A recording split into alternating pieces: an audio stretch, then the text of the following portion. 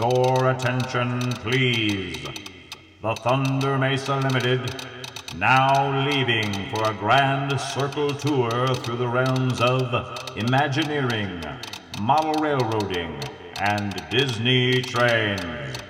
All passengers, board!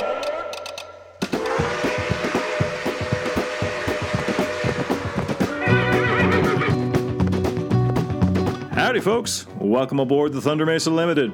I'm your host, Dave Mee, coming to you from Thunder Mesa Studio in the charming hamlet of Jerome, Arizona. Like the man says, this is the show where we talk to all kinds of creative folks from the worlds of Imagineering, modeling, trains, and most of all, Disney trains. You're listening to Season 1, Episode 9, and today we are thrilled to welcome back to the program former Disney Imagineer Ray Spencer. Ray was an executive creative director for Walt Disney Imagineering, where he oversaw numerous projects for Disney parks around the globe. You may remember Ray from episode 2 of this podcast, and despite that, he remains a leader in the world of themed entertainment, and can most recently be seen on the Disney Plus series Behind the Attraction. Please stay tuned for my candid conversation with Ray Spencer, which begins right after this important message from our sponsor.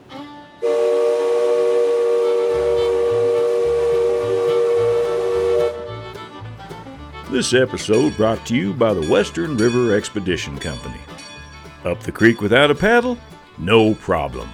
At Western River Expedition Company, we still move freight and passengers the old-fashioned way, with slow, reliable steam power through the spectacular but treacherous canyons along the rivers of America.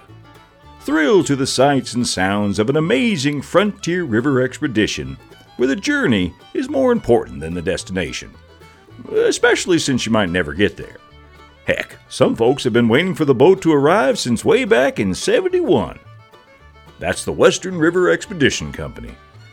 Catch us if you can at Fowler's Landing in Thunder Mesa. And now, ladies and gentlemen, boys and girls, please give a magical Thunder Mesa welcome to my friend and yours, Ray Spencer. Hey, Dave. Glad to be here. I'm glad you're here too. It's great to have you back, man. There's two milestones here.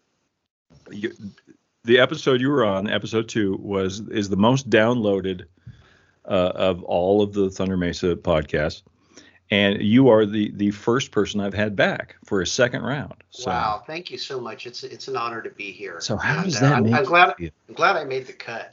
You know. It was your appearance on Behind the Attraction that really cinched it for me. I said, "No, here's a media savvy guy." Are you sure it wasn't in front of the attraction? That's a whole that's a whole different show. Yeah, well, Behind the Attraction, that was an interesting show to do, and a lot of fun. So thank you. Good. Oh well, good. It's great to have you back, and you said you wanted to talk a little bit about Tom Sawyer Island. Sure. Now, I'm happy to talk about anything that has anything to do with Frontierland, because that's my favorite land, because it's made of wood. Frontierland is my favorite in the park. I love there. I should say I love Frontierland from 1955 up until 1980 something, 85. Yeah. And then after that, it started to not be as well. It kind of because it sort of shrank and it evolved into something that didn't, in my mind, didn't quite have the critical mass that it did earlier. And I think if I'm understanding you right, that's what I felt as well. Of course, being someone who's interested in the West and the history and mining and frontier land and all of that. And trains. Among other things. But I think that land has had some really great attractions, and still has some DNA that's good, and its layout is a little bit loose to me. I mean, I don't quite feel as immersed as I'd like to in that. And I think it's just, a function of how it's evolved over the years, and maybe since you mentioned 1985, some of the changes that happened since then. So Yeah. yeah, Yeah. Yeah. Well, it's been carved up. It used to be much bigger. yeah, exactly. Yeah, Parts of it became New Orleans Square, and then parts of it became Bear Country, and then Critter Country, and now parts of it are Star Wars, and right. So. Yeah. And my favorite place to hang out as a kid. I've told you this story. We talk often, Ray and I. Yeah. And some of the things we talk about in private, we can talk about during the podcast, and some of the things we won't. But.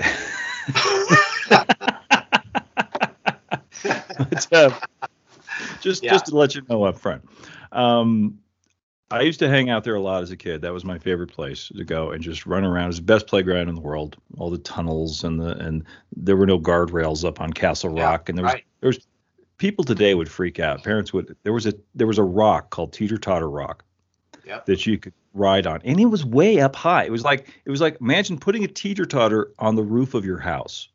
Right. And then you'd climb up these rock steps, and you get up there on this rock that would teeter totter back and forth. And I can't imagine how many kids got their fingers smashed or. I know. It's amazing. I mean, it was amazing. It really was. No guardrails or anything like that. Yeah. Well, and I did 2 stints on Tom Sawyer Island. One, I spent a summer there working when they removed Fort Wilderness. Right. And then I spent several months there when Pirates Lair was added in 2006. So 2006. Yeah. So those were my 2 summers spent on Tom Sawyer Island. And I get there early in the morning. We'd start at like at 5:30, 6 a.m. and just work all day, and then knock off. Because the contractors usually start early, so everybody gets going really early. And so, and then of course, toward the end, the closer you get to opening a project, then of course it becomes all-nighters and crazy hours and things like that. So, right. Yeah. Crunch time. They call it. Yeah. It's the last 5% that seems to take up a lot of the time, Right. Unfortunately, because that's when the details come in. That's when the final stuff that you see and guests look at, and that's when the jewels come in. The rest is sort of the backdrop, but really it's that last 5-10% that that's the stuff that takes time, and it just does. So. Right. Yeah. So for people that don't know, why is Fort Wilderness not open to the public anymore? Do you know the reasoning behind that? Well, I've kind of lost track of that. I know that at Disneyland, obviously it was removed because it was falling apart, and there was a safety incident that happened. I heard about that. Yeah. With your child, and I think with the years that had been there, and the ravages of time and termites and weather and everything else, the decision was made to tear it down. And when that came down, that decision, I was in my office one day and I thought about it, and I just thought, if you're going to take something out, you might as well. I mean, to be fair to the guests, to be fair to the guests, you want to give something back. I think if you're going to remove something, it's not good policy to just remove it and not do anything to replace what you've removed, or add to the rest of the park. Do something, to say, hey, we realize we're taking this out, but here we're doing something else to give it back. So. I did a few sketches, and it was not a lot, but we created some climbing structures on Castle Rock and some of the other rocks there, and tried to really integrate some shipwrecks, a little bit of shipwreck stuff, and at least provide some climbing opportunities and some alternate paths that weren't there before for children and adults to enjoy. So. That project was given a green light, and so that was my first summer, was working on all that overlay. And so that was that. And then my second stint on Tom Sawyer Island was 2005, 2006. That coincided with the world premiere of Pirates of the Caribbean 2. Yeah, that was a big to-do. They put a screen up on that and had the whole premiere there at Disneyland. That was a big deal. That was a big deal. And so that project was inspired by our chairman of Parks and Resorts at the time, Jay Rizzullo, who came to Imagineering and said, "Okay, we're going to put Pirates on Tom Sawyer Island.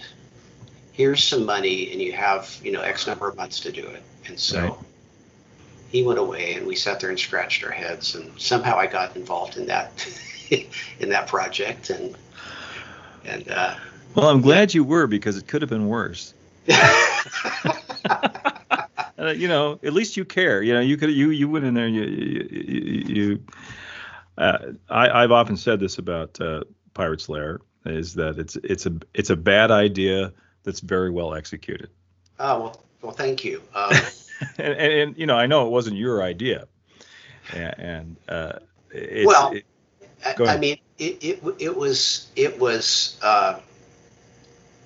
obviously to sort of coincide with that premiere and bring more pirates to Disneyland. The pirate fever.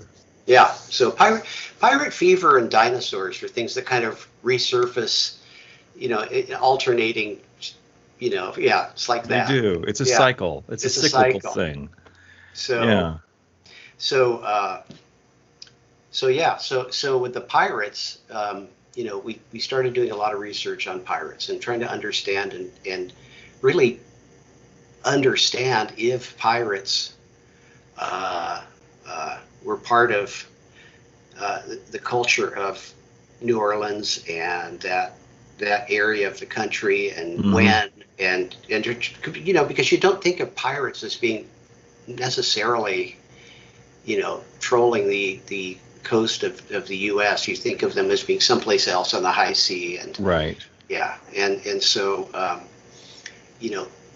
we wanted to understand if there was some legitimacy to tie into Huck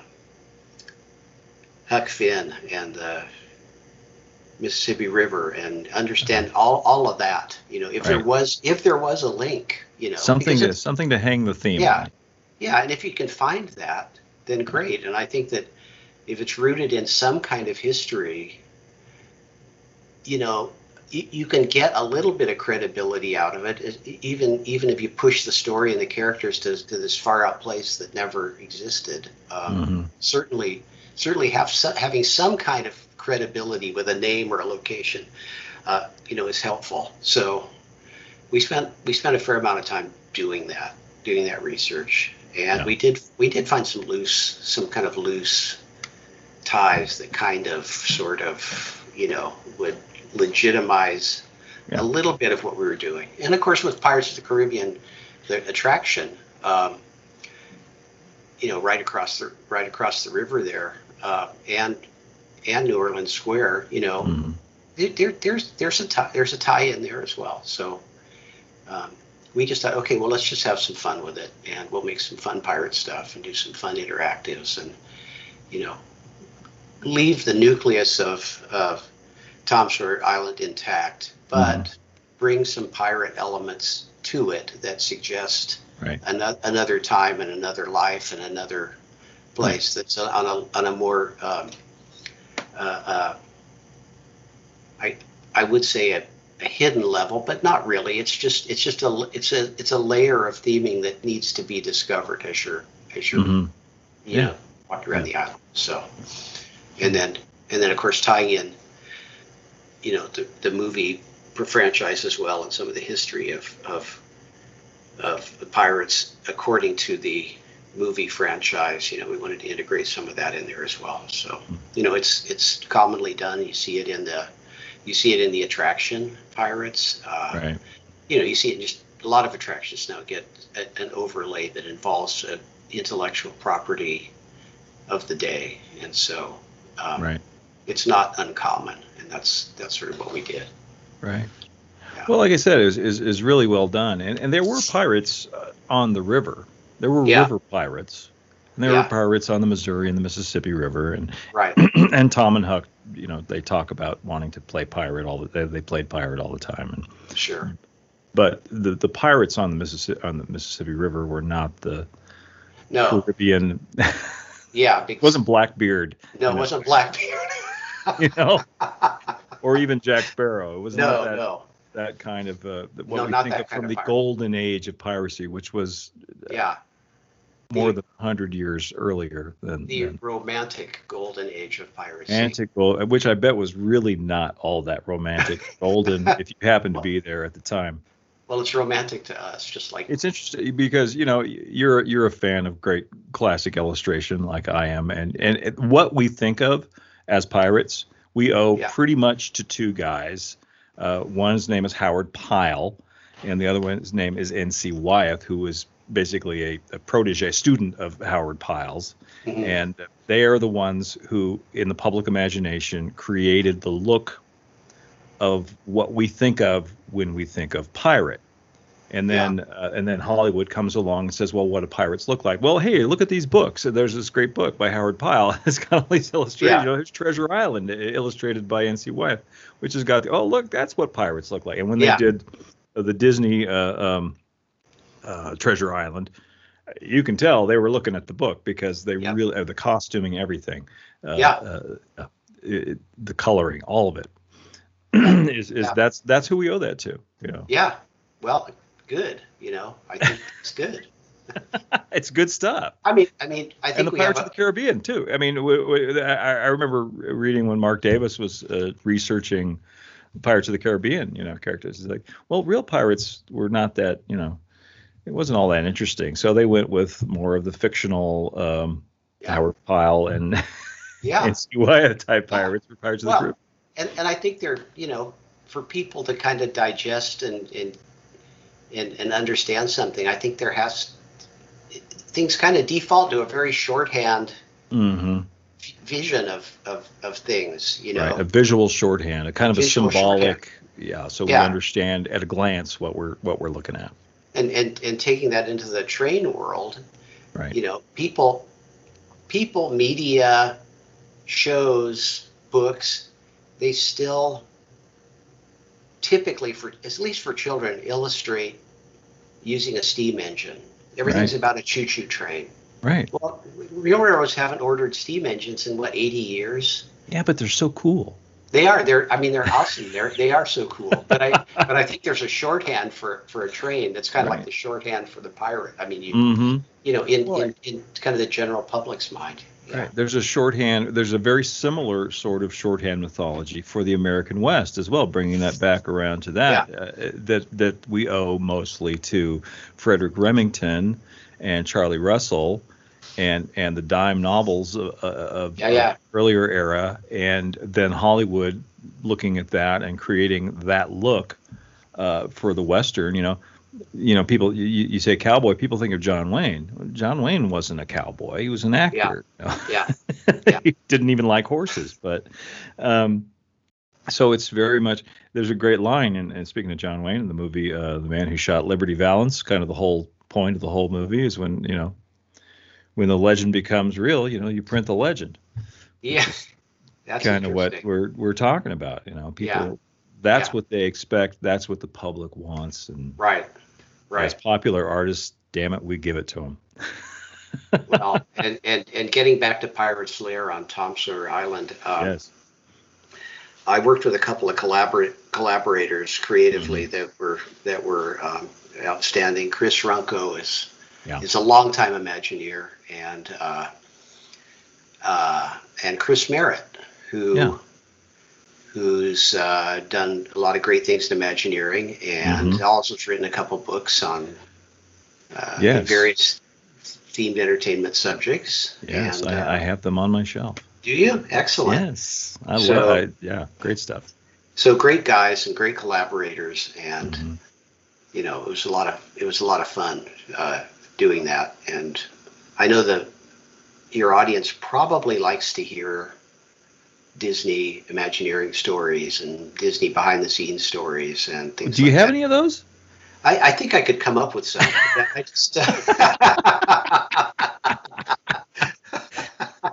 yeah, I just want to make sure. Great. I just want to make sure that we keep your guests entertained as well as getting It's a little important. bit of history It's lesson. So yeah. So Well, tell me. Yeah, I like those behind the scenes Imagineering stories. Chris Yeah. Merritt, who I follow and interact with on Twitter, he posted the map that he did of Tom Sawyer Island, Pirate's Lair. Yeah. Trademark on Tom Sawyer Island.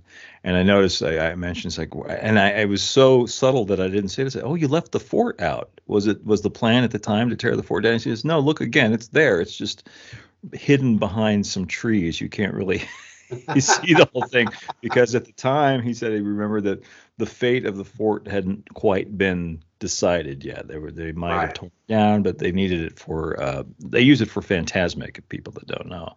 Oh yeah. Yeah. The cast and everything gets costumed up and stuff back there.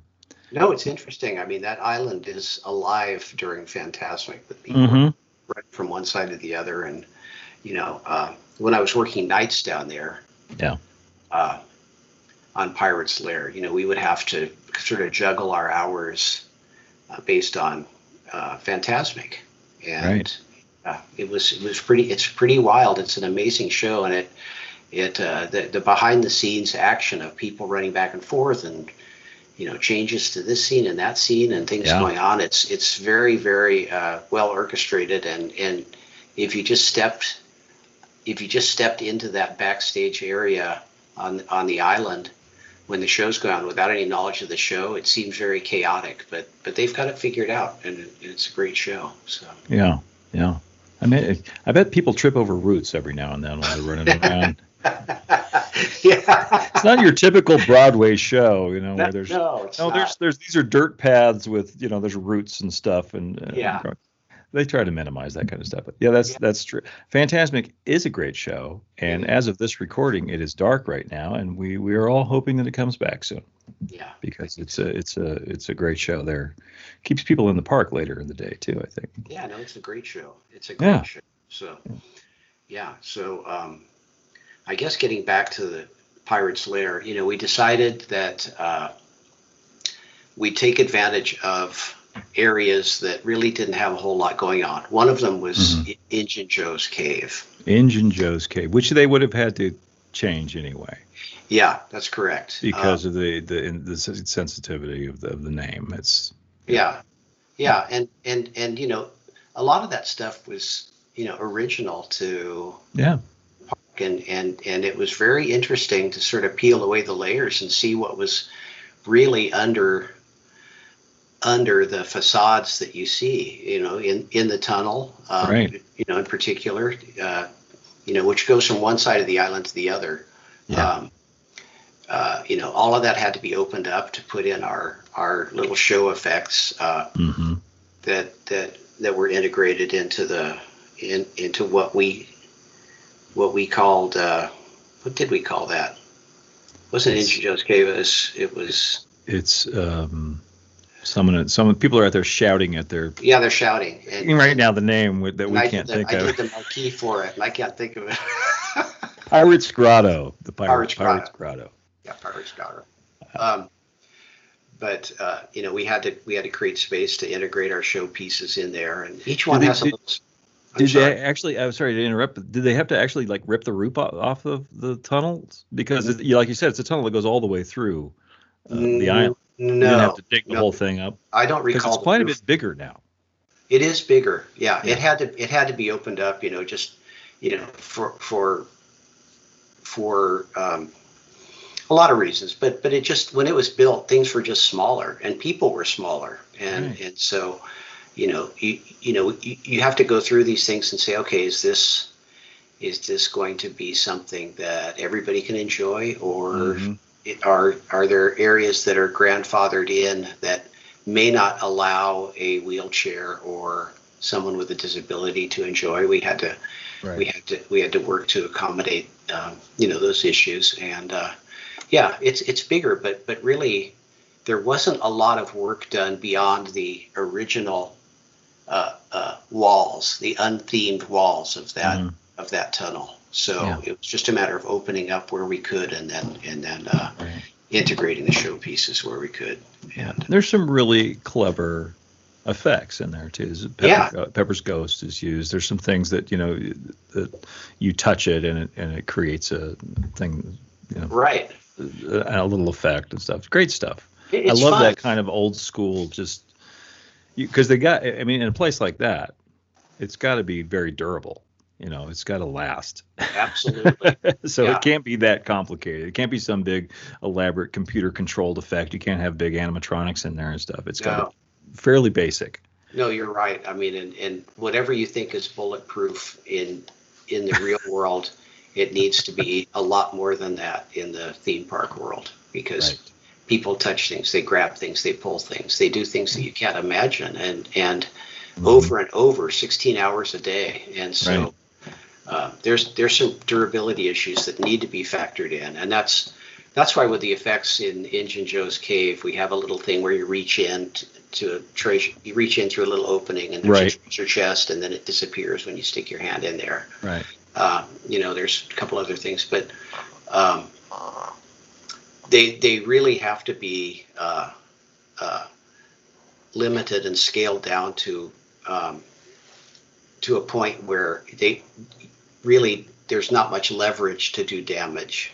And it's not that people are intentionally thinking, I'm going to do damage to this. It's just human nature and curiosity, and people being people, and you just have to be aware of that. And, do you find having to work within those kind of parameters, it forces you to be more creative, to come up with solutions? I think so. I mean, for me in particular, I like parameters. I like things like that, because I think that you have to think a little harder, and maybe there's other points of view that will help you get to a solution, and it's always fun to hear those as well. And so I think parameters like that are great. I really enjoy that, but it's that's part of the fun. It's a challenge. I mean, I think everybody likes a challenge. So one challenge that I had working on the island, and this was not on the Pirates overlay. This was on the other stint I had, where we were building the climbing structures on Castle Peak and around some of the other things. Right. There was an initiative to first of all, I will tell you that Teeter Totter Rock was locked off during my 10-year on the island, because for safety, they had because safety was, because there was an incident at the fort where somebody had an accident. Safety, of course, is paramount. It's at the top of the list in terms of what the operators of the park are concerned about. They want to make sure everybody's safe, and so we did a lot of work on the island to make the rockwork conform to more safety standards, which is pretty difficult, because you take an organic thing that can be really big and really round and have a shape that nobody could predict. Right. And then you want it to conform to a standard for stairs in a building. It doesn't work that way. So, But that's the themed entertainment business. Yeah, it really is. That's what you're doing. And so, a lot of those issues are driving some of the things that go on, behind the scenes, and so. Just to back up a second, when we put the climbing structures on Castle Peak there, Castle Rock, I mean, it was the first time that any of those any of those tunnels or players had been opened up since the park was built. Yeah, I mean, literally they hadn't been touched, and so. When 1956 is when Tom Sawyer Island opened originally. Yeah. So I will say that when the plaster was cut away to to add stairway or something, and you see 2x6 wood framing holding the thing up. I mean, it was a technology that was back in the day, and that's what people did. I mean, it was 2x6s and nails and all kinds of stuff, chicken wire and all kinds of stuff. Right. But the interesting thing about the rock work on Tom Sawyer Island is that none of it that I ever saw had been really rotted away. It was all just amazing. As if it was laid, the day before. It was. I was just going to say that it's amazing that it held up as well as it did for 50 years. Yeah, I thought so too. I mean, it was shocking, and today's standards, you'd require footings 10 feet deep and 6 feet wide and 10 tons of rebar and all kinds of crazy stuff. Well, the stuff back then, it wasn't that way. It was okay. Lay the 2x6s on the ground. Okay. Right. I mean, it was minimal compared to today's standards. So it was interesting. It was kind of like going back in a time machine and looking at what was going on back then. And, well, and those construction methods, by the way, is one of the reasons the fort is not there anymore, is because it was. I don't know if our East Coast listeners know this. If they've been to Disney World, Magic Kingdom, the fort there is made of fiberglass. Mm-hmm. The one in Anaheim was made of real logs. It was built by guys who knew how to build real log structures out of rough hewn. They used axes and everything. If you look at some of the old historic footage of when they were building Disneyland, it's all real. It was real wood, and of course, real wood is what termites eat. So they don't eat fiberglass. No, but they do like that yummy wood, and we got some termites out here on the West Coast. Yeah, termites. Yeah, they like real wood. Yeah, I mean when I worked on Big Thunder and we redid Rainbow Ridge, most of the buildings there had to be replaced. They were completely damaged by termites and weather, and they were really in sad shape. So I think most people assume you just repainted them, but no, those are for about 90% or more just new buildings. Brand new. Yeah. Went back to the original blueprints and said, okay, we're gonna rebuild these.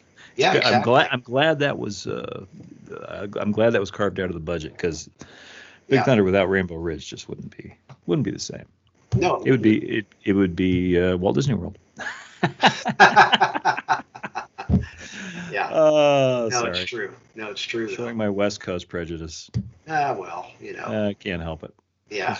If I was king of Disneyland, I like to play this game. If I was king of Disneyland, I would bring the fort back, but I would bring it back themed and built like the Redwood Creek Challenge Trail buildings, with the towers and everything, and the net, like that, where it's very safe and kids can't get hurt, but they can have a lot of fun and run around and go up and down. And I would rebuild it like that if I were king of Disneyland. But I'm not. They haven't called me yet, so I'm just throwing that out there to the universe. If Fantasmic ever finds another place to stage from, please bring the fort back in some form. That would be great. It would be great. I mean, it was very iconic. You don't have to bring the flintlocks back or anything, but something for kids to run around in there would be great.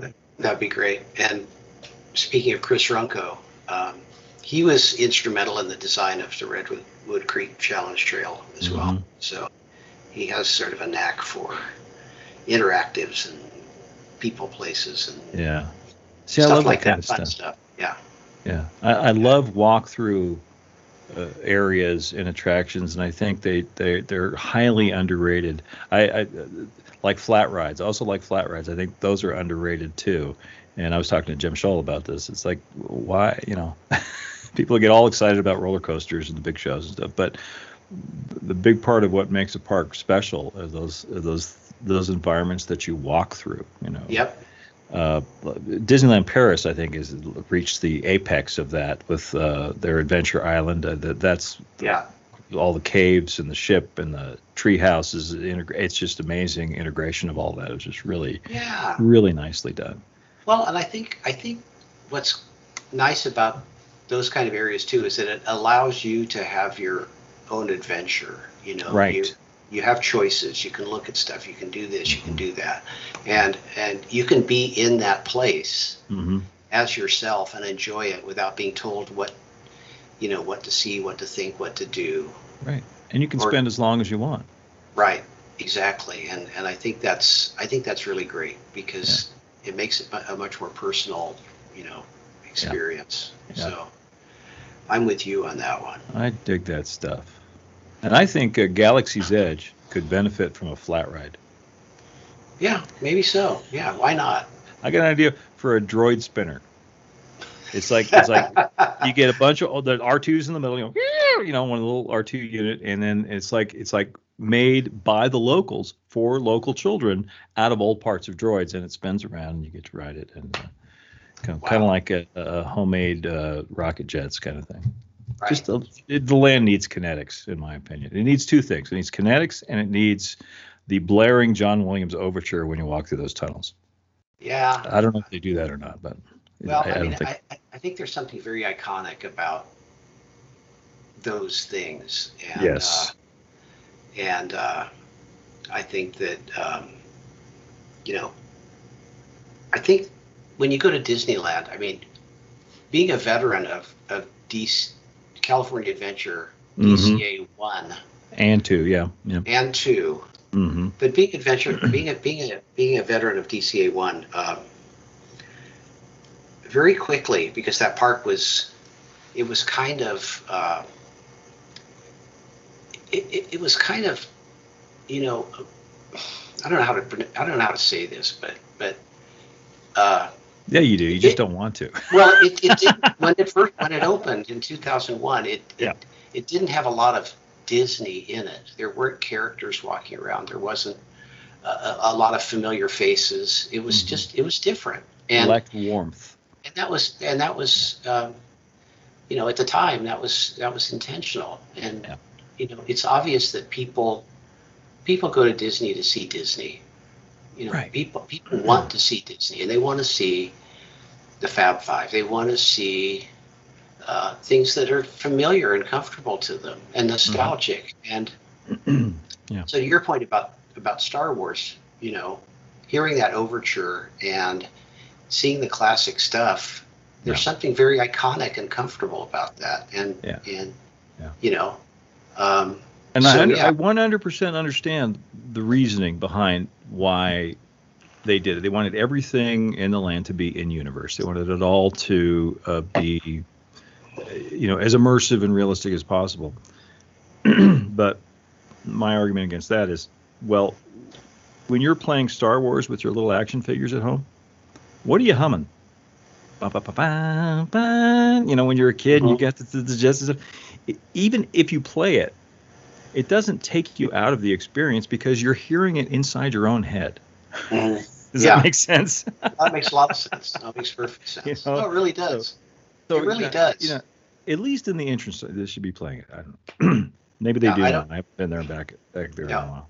Well, I don't know either, but there is, I think getting back to Disney parks and Disneyland and Magic Kingdom and those places in particular, there's a comfort level with sort of that Disney DNA. I mean, right. People kind of it's comfortable. And I may have told you this before, but I had a number of people tell me that, these are just guests, people that I've met. They told me, look, the first time I walked down Main Street was the first time I felt safe in my life because of whatever experiences in childhood they had, or I felt like I was home. Mm-hmm. And there's something about the comfort of tradition, I think, and warmth that people, they want to feel cared about and taken care of, and that's why the iconic stuff from some of this intellectual property. You want to kind of take the greatest hits and the stuff coming in your mind when you're playing with your Star Wars action figures. It's that stuff. It's all being familiar and all being safe and comfortable in that world. And Yeah. Yeah, is that what John Hench meant when he said the architecture of reassurance? It's like Maybe. it's Yeah. reassuring you that everything is going to be okay. This No, is a safe. This that's is a a great safe term. place. Yeah. That's a great term. I mean, it really is. I think Yeah. so. Yeah. He said that's So, what he was. I think he said that's what makes Disney successful. Disneyland successful is that it reassures people that the universe makes sense and everything's going to be okay, and like you said, that people feel safe. I put it Yeah. another way. I say Disneyland feels kind. When you walk onto Main Street, it's like this is a place that cares about how I feel. Yeah. Well, that's At least it's supposed to. yeah, and really that's a really important thing. Because It's an incredibly powerful thing. it is, and if you lose that, then Yeah, you know, you've lost the main thing. yeah, And that's this is Walt Disney was a very savvy guy, as far as he knew what people wanted in movies and he knew what people wanted in a space, in a park. right, And he knew that you had to make an emotional connection with Yep. guests, and that's what we're talking about. It makes a very, very strong emotional connection, and this is why fans get so up in arms when things change, because we were asked to make an emotional connection to this place, to fall in love with this place, and then here you're going to come and change it, and there goes my childhood, and yada yada yada, but where was I going with that? But yeah, it asks you to become emotionally invested in it, because it wouldn't work otherwise. If it didn't, it'd just be a roller coaster park. It'd be a Six Flags, or not to diss Six Right. Flags, but it's not the same Right. thing. right. It doesn't ask you to become involved. It's not looking for a relationship. No, and it was described, and I think this was Walt's description. I may be wrong, but the sort of 4 levels of detail. You're approaching the town, you see the trees, you see the bush, you see the sign that says "Welcome to Smallville." Whatever it is, welcome Right, to Willoughby. Yeah, Willoughby. You get into town, you see the church steeple over the trees. yeah. Go closer, you see the church, Right. and then you go to the door and you touch the doorknob. That's the touch right there. And Right. if you miss those steps, Mm-hmm. you don't have that connection. And I think that's one thing that Disney's done really well is create those steps. And Right. hopefully that will continue. I certainly hope so. Yeah, I certainly hope so too. Yeah. I Well, do. let's go to the future now. You want to go to the future? We've been talking Why not? the past. We've been talking pirates and cowboys and Tom Sawyer, and let's Right. go to Tomorrowland. Okay.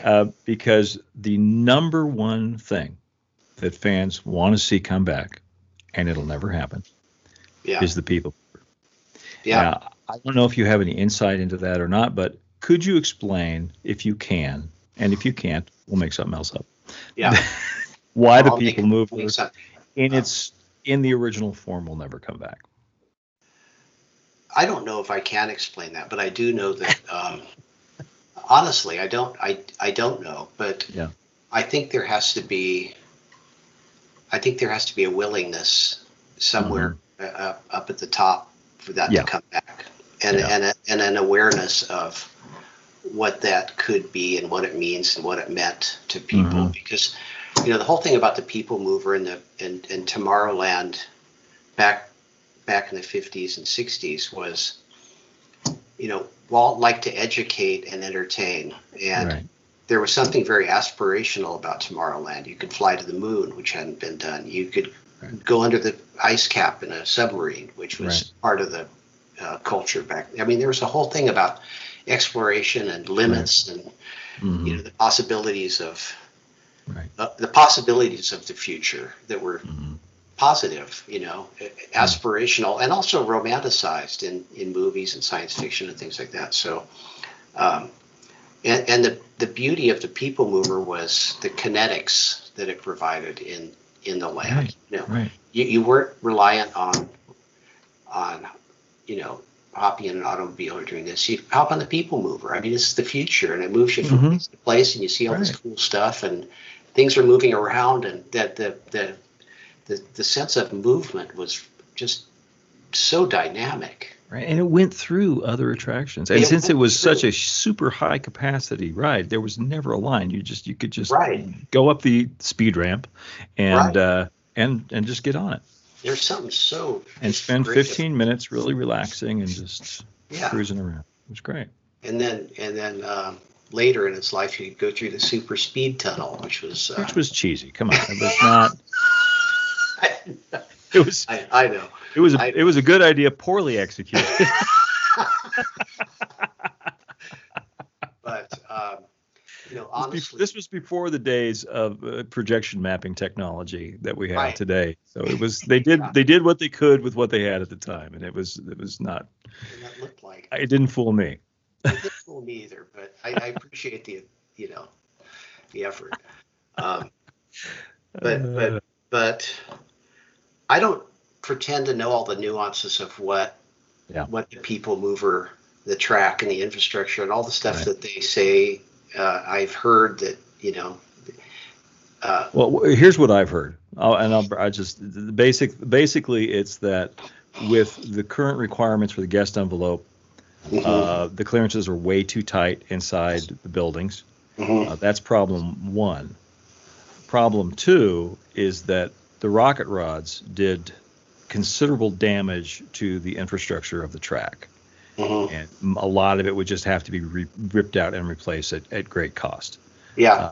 And so since you can't go through the buildings and the track is in not great shape, that's why it's probably not coming back. Not on that track anyway. Yeah. Well, also, to kind of add to that conversation, those were things that I had heard as well. And I know that, the issue with the clearance envelope around the vehicle, those have gotten bigger and bigger. Yeah. And The reach. the reach, the reach envelope, that you've got to have so much distance between the ride vehicle and anything physical that you pass. And I remember being a kid and being able to reach out and feel the stucco from the people mover. You talk about making things being durable. Yeah, kids are going to do that. They're going to reach way out and feel the wall as you go through. And the assumption is that you have somebody who's in the top 10% of height and reach and then you extrapolate that out into how far can they lean out of this vehicle, and pretty soon you're looking at 4 feet on either side or whatever it is. Right. And there's no restraints in that vehicle either, so you could stand up and reach out, and people did. So pretty soon you have what would be something that back in the day needed a much smaller area to move through is now quite large. And when I worked on Matterhorn, we had some issues with that too, to really conform with what the expectation was, because you don't want people to get injured. I mean, you just don't. And so I could see that, and touching all those buildings and making all those modifications and redoing the track, it would be hugely expensive. They would have to tear down at least 3 buildings. The Star Tours, the Buzz Lightyear, and the Circle Vision Theater. Circle Vision would all have to be torn down in order to accommodate a bigger and better track. Yeah. Which I'm not saying that shouldn't be done anyway. The Circle Vision Theater definitely needs to go. But I guess if you have a people mover, you want to have places for them to move to or to through. go. Right. Yeah. I think they should build a people mover, but it should be a real transportation system, and it should go from the parking structures to the Esplanade on the tram route. Interesting. Because they're having troubles with the trams anyway. They're not. The reason the trams aren't back, this is just a rumor. I'm going to preface this by saying this is a rumor. I do not know if this is true, but that rats ate the wiring. They were parked for, over a year. Wow. And they weren't maintained. I don't know if this is true, but that's what I heard, and that's why the trams aren't back. And I also heard that they might be bringing electric ones out from Florida to replace the ones they had there, the diesel-powered ones. Well, but I think they should build a people mover. All right. Because that's what it was supposed to do. We'll put that on the list. Yeah, could we add that to the list? The other thing, Dave, is that speaking of, somebody at the top who would champion something like this, they would have to be understand the value versus the cost. Because when we redid DCA and converted the front of the park to Buena Vista Street and did all that and then added Cars Land, at least with the front of the park, there were those who said, well, why should we spend this money? We're not increasing the capacity. We have our shops. We're not adding a new ride. We're not generating capacity. You're just changing the look of everything. And so why should we pay to do that? Right. And it was a considerable amount of money. It was a considerable amount of money. And but people and Bob Iger at the time realized that there's value in creating Disney DNA and creating a place that you're going to get a lot more people to come through there, regardless of whether you're increasing capacity in that specific area. And so he championed it and was willing to spend this money to do it. And so you've got to have somebody who understands the value of something relative to what you spend. And there's also the cachet of goodwill that people feel and appreciate. And you might not be able to quantify those things to an accountant, but there's value in that. And you have to understand that in the long term, it's probably a wise thing to do. So. Well, yeah, I mean, and it's a reductive argument too, because you can say, well, why change anything? Why bother? Well, why bother theming it at all? Yeah. Why build a theme park? It's like here's a good Walt quote. Apparently, the contractor, when he was building the tunnel for the Carrollwood Pacific in his yard, said, it'd be a lot cheaper if we built it straight. And Walt famously said, "Well, pal, if I was worrying about saving money, I would be building the railroad in my backyard." It's kind of the same thing. I said, well, if you're not going to do it right, don't bother to do it. Don't do it. Plunk a couple of roller coasters in a parking lot, and have a midway, and which was not the idea that they were going for. Yeah. So, I'll tell you my brilliant idea for Tomorrowland. I'd love to hear it. I think, because this solves a lot of problems. I was looking at Google Earth, as I am wont to do, and I was looking at the monorail track. Here's what I would do. The monorail leaves the station, goes to the right around the Matterhorn. Yep. I would take it left and make it circle in front of the entrance to Tomorrowland, and then go back out. This is assuming that all of the people mover track has been ripped out, and go back out backstage, back around to Harbor Boulevard via the Space Mountain area. Well, I'm gonna have to look at Google Earth. Yeah, I'm telling you, it would work. It would work.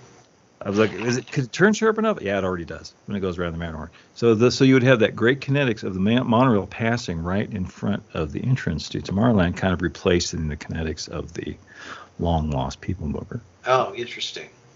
Well, I mean, if it belongs anywhere, that's where it belongs. Yeah, it says, hey, it's the future.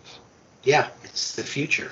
So, and it's interesting. Tomorrowland's sort of it's interesting because there's infinite things you could do there and infinite directions you could take, but I don't know if anybody's really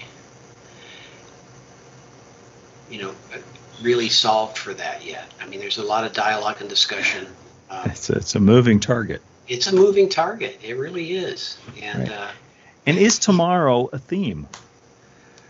Is that? I mean, okay. Is that a who? I mean, when you pick a theme from the past or from popular fiction, you get a who, what, where, when, why. You get all of those things built in.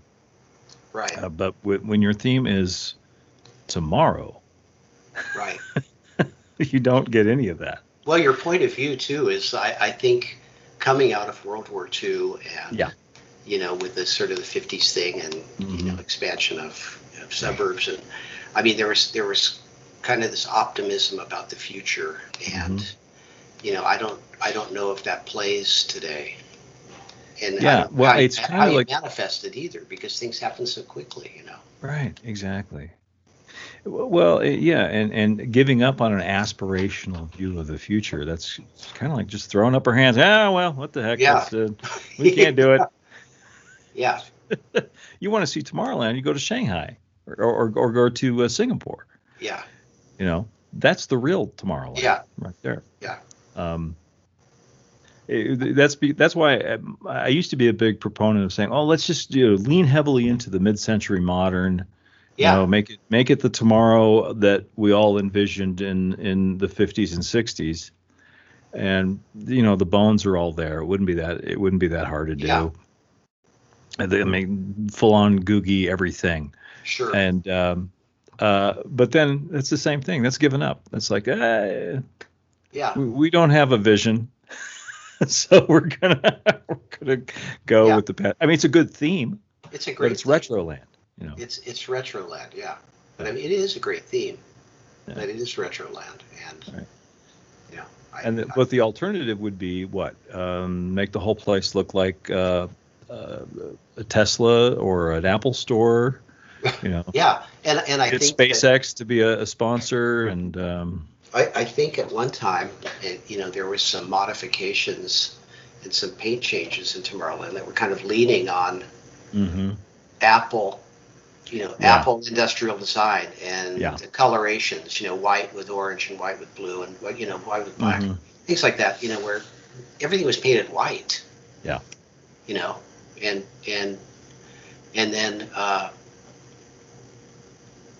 there really is some synergy between industrial design and what you see with Apple, for instance, and others, and the way people perceive design today. I mean, there's something that's relatable about, because everybody's looking at their phone or working on their tablets and doing this and that, and there's something about the sort of digital technical thing that suggests tomorrow. I mean, there's something about it, I think, probably in people's mind. It kind of is. So, I don't know. It's like you said, it's a moving target. Yeah, there's a lot of things. They could do some stuff with big screens, and do the 3D projections on the wall on the sides of the buildings, like you see in Times Square and other places, in Las Vegas and stuff. It's all out there. It all can be done. Unfortunately, in the design world, and I think, for instance, Epcot Future World Communicore, sort of a victim of being designed, with this sort of monolithic, concrete, simple buildings, which were, and it was all kind of pre-digital, so you almost have something that's outdated as soon as it comes out of the ground, and so how do you deal with that? There's I don't know how you predict the future without it looking like the past very quickly. Well, you need a visionary. Yeah. You need a visionary in charge. And unfortunately, he passed away in 1966. We should go visit a bunch of psychic mediums and see if they can help us out. There you go. What's the future going to be like? Grim. I think they should go like a Blade Runner style kind of. Blade Runner, Mad Max. Dystopian. Always dark, always raining, confusing. Yeah. Post-apocalyptic. See, there's so many different ways you could go. I like the design of Shanghai's Tomorrowland. I thought they did well with that. It's very sleek. Yeah. Nice. Clean, very clean, very sleek. Clean. Yeah. I think if the movie, the Brad Bird movie, Tomorrowland, had been a big hit, there was some nice design in that. I would have liked to see that. I thought there was some really nice design in that. But it wasn't a big.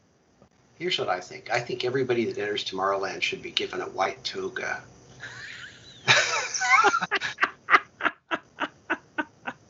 A white toga? Okay. And everybody walks around in white togas, like sort of the future, you know. That's right. Or silver lame jumpsuits with white vinyl belts. We talked about this before with the James Bond.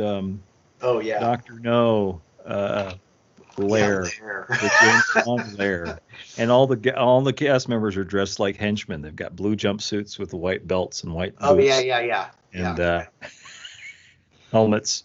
You know, maybe rather than the mountains of Disney, it's the lairs of Disney. The lairs. Yes, and you turn Space Mountain into a volcano lair. This is my volcano lair. Yeah. For those of you kids at home not seen Dr. No, I highly recommend you. Yeah, the production design is incredible. Right. You know, if you've seen The Incredibles, speaking of Incredible, yeah. If you've seen The Incredibles, there's similarities. There's a lot of nods to those old James Bond movies in that. Yep. Yeah. Obviously, Brad Bird is a fan. Yeah. The James Bond movies. Yeah, no, for sure. So we didn't solve the Tomorrowland problem. No, but it's all great food for thought. And it is great food. It's an interesting thought experiment for those of us that like to think about these kind of things. Yeah. What would you do? I mean, what would you do? Because it used to be, you know, I hate to sound like an old guy, but I'm an old guy. Back in my day, Tomorrowland was the most exciting land in the park. It was, everything was moving. There was color, especially at night. It was fantastic. Oh, yeah. You'd plan your day so you would end up in Tomorrowland at night, right around sunset.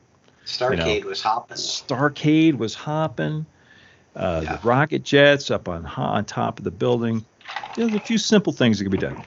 Get the Astro Orbiter up off the ground and put it up high, where some sort of kinetics, like a people mover or something. Doesn't have to be the same one on the same track. Yeah, no.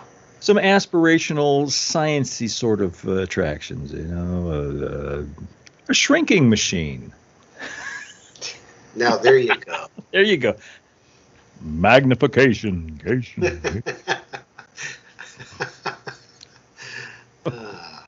Go on shrinking forever. God, I love that ride.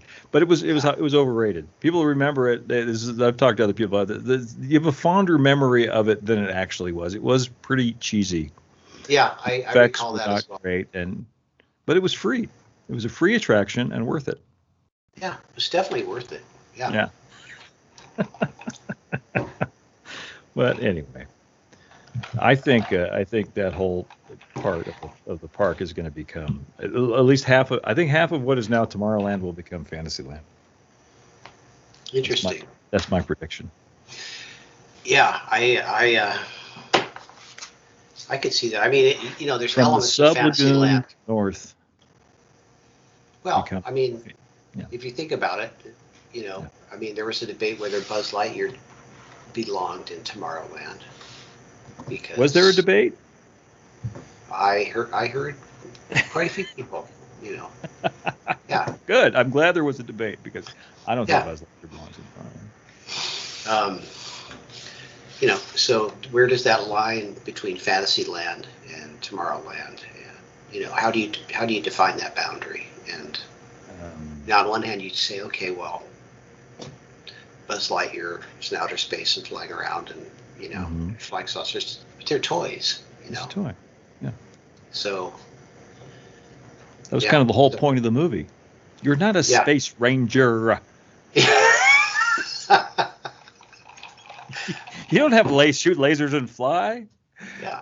Well, that was a bust. We didn't come up with any great solutions for that. How about if we go back to the sort of steampunk Jules Verne. No, I think that's already been tried. don't make me hurt. The steampunk. I'm sorry. That horse has left the barn. Mm-hmm. That train has left the station. That ship has sailed. Steampunk is nothing screams 1990s like steampunk. Yeah. Have you retired your top hat and goggles? Or I still have my brass goggles. They're up on the wall, but in the studio. If you ever come visit again, I'll show them to you. I've got some brass goggles, but no, steampunk is no. It's been done to death. Yeah, and you can't do it better than Paris. No. The original version of Discoveryland was well done steampunk, I thought. Yeah, I thought so too. Burn and the H.G. Wells and all that. It was well done. What they've done now, don't get me started. But. Yeah, I'm with you on that one. What do you think of the new Epcot? Well, I got you here. Yeah, I wish I knew more about it. I just don't. I don't know. I spent some time at Epcot. I worked on bringing Nemo to the seas, and a few other things there. And I really like Epcot. I mean, I really like Epcot. I just unfortunately, since I left Disney, I just have not really followed what the current development is. I've seen a few things here and there, but I just don't know enough about it to comment honestly. I'll just be curious to see what it is and what it means. Right. Bringing Guardians to, is it the Energy Pavilion or Spaceship Earth, or I don't know. Yeah, the Guardians of the Galaxy. Yeah. And I don't know how dedicated they are to maintaining the stories of each pavilion in Future World, or what those stories are going to become, or what it all means. I just don't know. I don't know. Mm-hmm. But it's like when I worked on some concepts for Spaceship Earth years ago. Every so often there's an increment of time where the corporate sponsors for each attraction, they sign up for a certain number of years, and at the end of that time they have a choice to re-sign, or they get new corporate sponsors, and I did a bunch of stuff on Spaceship Earth, bunches kind of like Elvis paintings on velvet. Well, I worked on black background. I did a bunch of stuff. Yeah.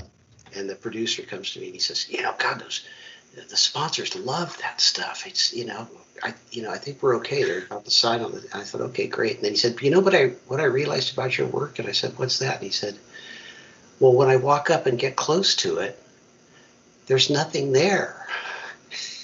Like an Elvis painting, it's kind of the light on the dark, and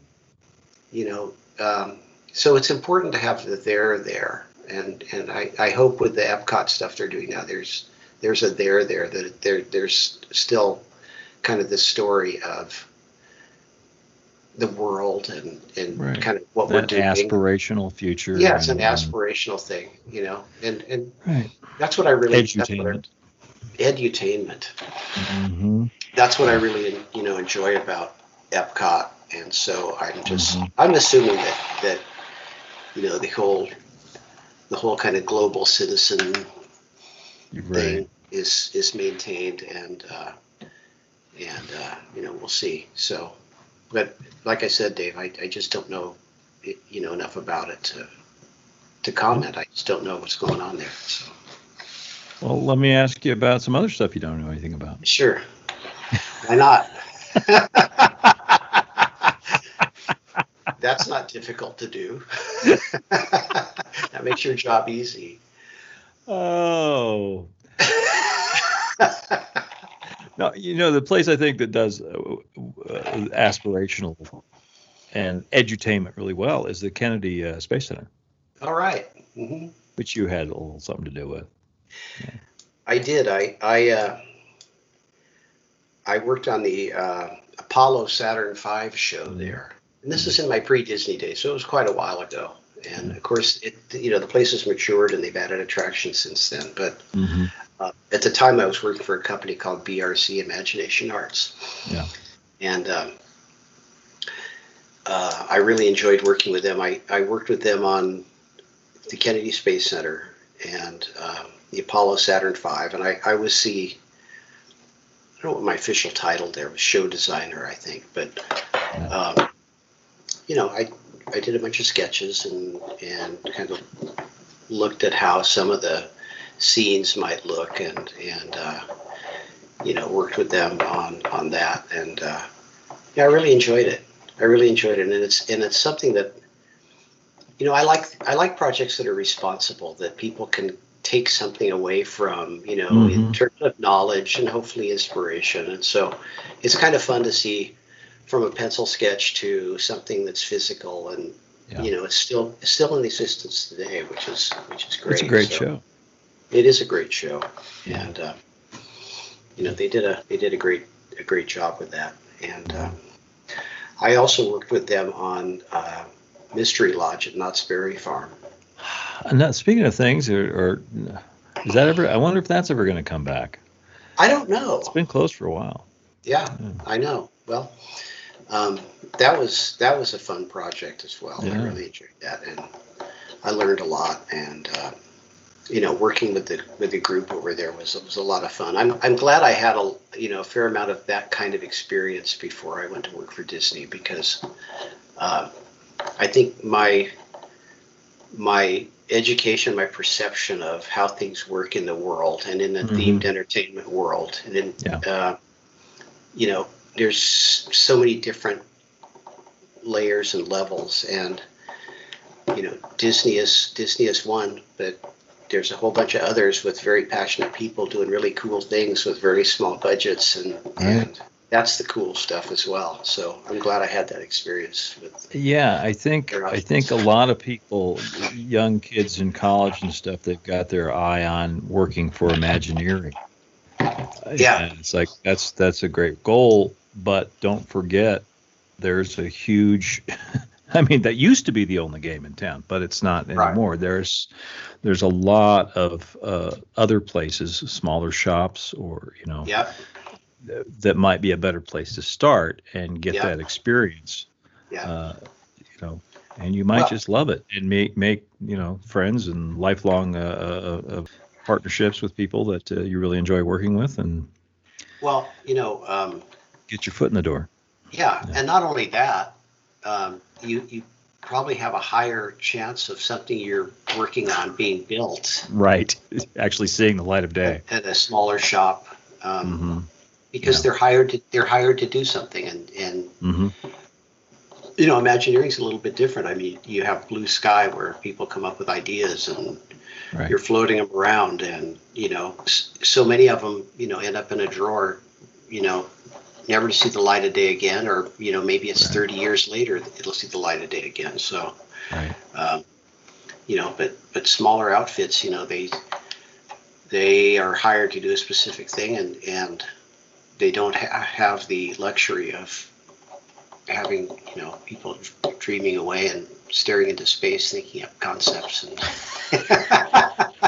which is what Imagineers do all day long. That's all they do. No, that's all they do. Stare off into space, and sometimes they scribble things on a cocktail napkin. Yeah, sometimes they do. And that goes in a drawer, and yeah. No, I mean, I'm saying that facetiously. It's not like it's people are actually doing that, but I want that job. Yeah, I thought you had that job. That's true. That's funny, but yeah, there's satisfaction in smaller outfits. There's a lot of right. Yeah, so don't discount that. Don't discount starting one of those places, and you might just love it. You might just you might just love it. Yeah. Yeah. No. You never know. Question about it. So you playing with trains? How's your railroad? Well, it's seeing a freight or two a week. Really?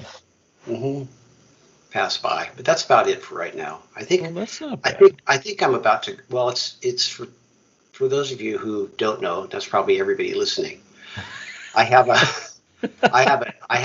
a G scale live steam layout. Yes, and, it's very nice. So it's a circle. I mean, it's an oval. It runs around my yard, and we have a lot of fun with it. But I think I may be venturing into some new territory soon, Dave. Which really, involves, you're going to build some mountains and stuff out there. No, I think it involves. Maybe Owen 30. Yeah. Come over to the dark side. Yeah, come over to the dark side. Yeah. We have cookies. Owen 30. Well, okay. Well, you will have to keep me posted on that. And if you want any help or advice or just plain BS, I'm more than happy to. Yeah, of course. Yeah. I'm more than happy to point you to many of my instructional videos. Yeah, I appreciate the depth of your work, of your published work. It's pretty amazing. Somebody's got to do it, right? Yeah, no kidding. So I will tell you that. Tell me. This is a little story. I'll tell you a little story. Okay. DCA 1.0. Yes. One of my projects there was the winery, the Golden Vine Winery. Yes. And it was originally hosted by Robert Mondavi. Mm-hmm. And part of my unfortunate duties was to make several trips to Napa for research. Oh, that sucks. Yeah. And it involved... Was there wine drinking and? No, there's wine drinking and hosted wonderful dinners and all kinds of great stuff. So that was a lot of fun. We had a little show there. I don't know. Did you ever see it? Seasons of the Vine. I never saw it. I didn't start. Honestly, I didn't start going to DCA. I went once to DCA 1.0. I really did. I was one of those people that it just didn't do anything for me.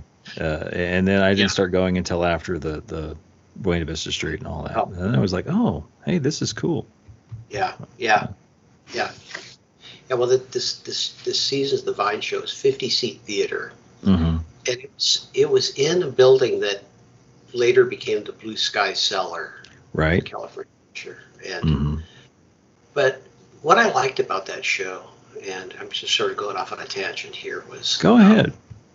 You were in a barrel room, right? Right. With bench seating, and then there's a stage in front of you with these big barn doors, and the host says, "Let's see what's going on in the vineyard today." And they open up the barn doors, and you have a view that matches your perspective of a vineyard, and that view changed every season. So if it was winter, the grapevines were barren, and if it was spring, you see the buds breaking and things like that. If it's summer, you see the harvest in the fall. And they told the story of kind of the winemaking from the beginning of the winter to harvest. Right. And it was a really cool show. I liked the music. I liked the integration of the environment of the theater with the screen beyond and that whole thing. And, it wasn't around too long, but it was a lot of fun.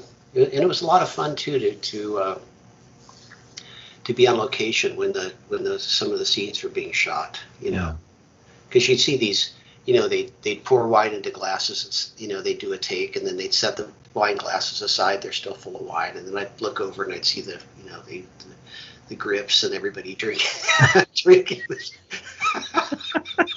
You gotta take those perks where you can find them. Well, that's a great. I see now. I wish I had seen it, but there's probably on YouTube somewhere. I could probably. I wonder if it is. I don't know. But, I bet somebody filmed it.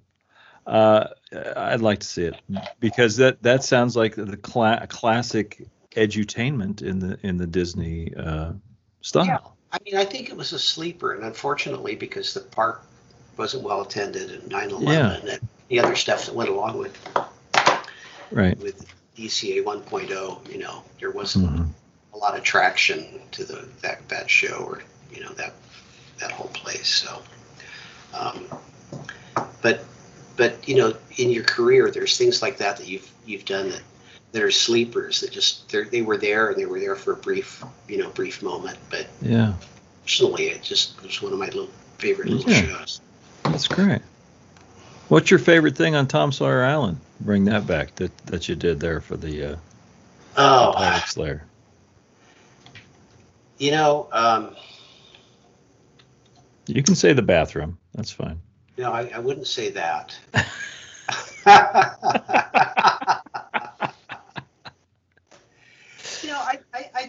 think we had a lot of fun with the interactives. Like there's one in this lagoon where you turn a wheel and it lifts a hoist and it pulls up a skeleton and there's treasure. Right. And it's just fun, It was fun to just take what was there and then create something that kind of fit into the scene. And we also had a phony mountain of treasure. Yes. I have a picture of my kid sitting on that. That was fun too because I'm a believer in very basic, super elementary aspirations that people have, and but they're timeless and they're classic. Like, I'd like to fly, or I'd like to find a buried treasure, or I'd like to find gold. It's just simple themes. And so the Mountain of Treasure was one of those things. It was very difficult to make because if there's a mountain of treasure, people are going to pick at it and try to take it home. Right. Who wouldn't want to find treasure and take it home? So how do you make it so that there's a mountain of treasure, but you're not going to take it home? Right. So that's one of those things that I don't think too many people really think about, but I really liked that little scene. I thought that was a lot of fun, and so I think there's a bunch of them. The other thing too is art directing the guys who carve the concrete or the plaster, because a lot of the work there it's carved plaster to look like wood, like the side like of the ship. All that stuff, and so to carve the plaster to look like wood it's an art form. There's teams of people that do that kind of artificial rock work, and they call it rock work, but it can be wood, it can be anything. It's just carved plaster. Themed surfaces, yes. And I was out there one day and I was telling this guy, I said, look, we want to make it look like why don't we make it look like some cannonballs hit this thing and bounced off? So can we make like an indentation? Can we make some indentations like it's been hit by cannonballs? And so the guy's carving away, and it's like, is this right? I think that's getting close. Okay, is this right? Okay, I think you're getting closer. And we had a lot of fun with that kind of thing. So if you're out there, take a look closely at some of the carved plaster, and you'll see some of those funny little things that most people don't notice, but if you do, it's fun to see. So I like the subtlety of things like that too. I can't say that the things that I like the most are the biggest, grandest things. It's for me, it's the details, the little subtleties. Once we get beyond the obvious, and so it's a lot of fun for me. Well, that's great. That's great. That's great. Oh, Ray, it's been an absolute pleasure having you on the show, and I thank you so much for coming back and doing this again. Thank you, Dave. Can you hear me? I can hear you. Okay. Get closer to the computer.